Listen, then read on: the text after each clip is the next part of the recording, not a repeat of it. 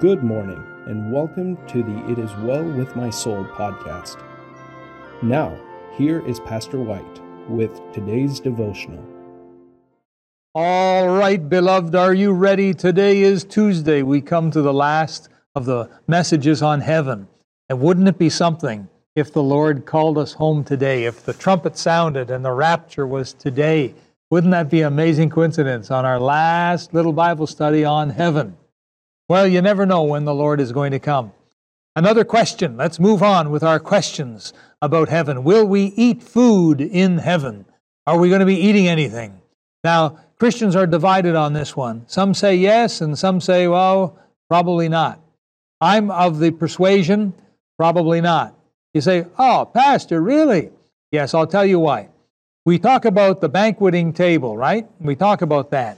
But Revelation 19:9 says, And he saith unto me, Right, blessed are they which are called unto the marriage supper of the Lamb.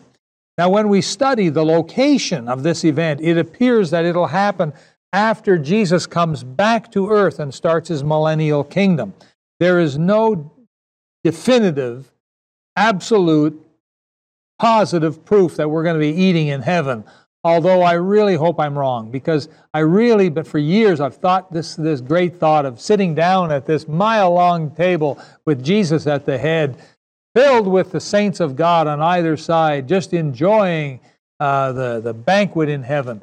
So I pray that I'm wrong on this one, but as far as I can see, we probably won't be eating in heaven. However, I could be wrong. I hope I am. Now, next question. Are there going to be any animals in heaven? Any animals? Well, listen to Revelation 19:11. And I saw heaven open, and behold, a white horse. And he that sat on him was called Faithful and True, and in righteousness he doth judge and make war. This is when Jesus is returning to earth from out of heaven. And so we know at least there's horses in heaven. Will Fifi the cat be there? I don't know. It's certainly within God's power to be able to do it. That's for another Bible study, though, beloved. Now, most important here, Jesus will be there. This is the most important thing about heaven, is that Jesus will be there. John 14, verse 3. And if I go and prepare a place for you, I will come again and receive you unto myself, that where I am, there ye may be also. Folks, Jesus is the lover of our souls. He is the most important person in all of heaven. Without Jesus, heaven is a dull place. I believe when Jesus left heaven to come to earth, I think it was very quiet around heaven. I think that it was rather on the dull side, really, for the Heavenly Father while Jesus was on earth. There's an interesting story that I read in the news about a lady called Rebecca Ehalt of Murraysville, Pennsylvania. She had a dog, a pet schnauzer named Casey. And she went to Slovenia in Central Europe. And she went for 2 years away from her dog, Casey, for 2 years to Slovenia in Central Europe. And she came home for a visit. And when Casey saw her, he went beside himself with happiness. He nearly wagged his tail off. In fact, Casey actually fainted. Apparently, they got this thing on video, and Casey the dog actually passed out from joy. Isn't that something? Now remember, 2 years. It's like 7 years per year, 14 dog years, isn't it?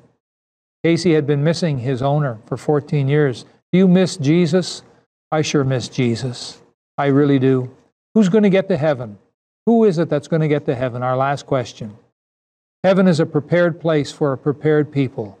I go there to prepare a place for you, says Jesus. Listen, my friend, if you're watching this, are you prepared for heaven? Have you prepared your heart by repenting of your sin and asking Jesus to come into your heart and be your Savior? If not, why not? Why not now? Why not today? Let's pray. Loving Heavenly Father, we look forward to heaven, but we know there's going to be billions left behind. Father, I pray that people watching this broadcast would realize their need for Jesus and would cast themselves upon Jesus' mercy and ask forgiveness of their sins and ask Him to be their Savior and Lord. Father God, I pray you'd bless your people this day with much joy as we think about heaven. In Jesus' name we pray. Amen. God bless you. Have a great day. Maybe I'll see you in heaven later today. Thank you for being with us today. We want to hear from you. Give us your thoughts and feedback. Join us again tomorrow for an encouraging message from Pastor White in this program, It Is Well With My Soul.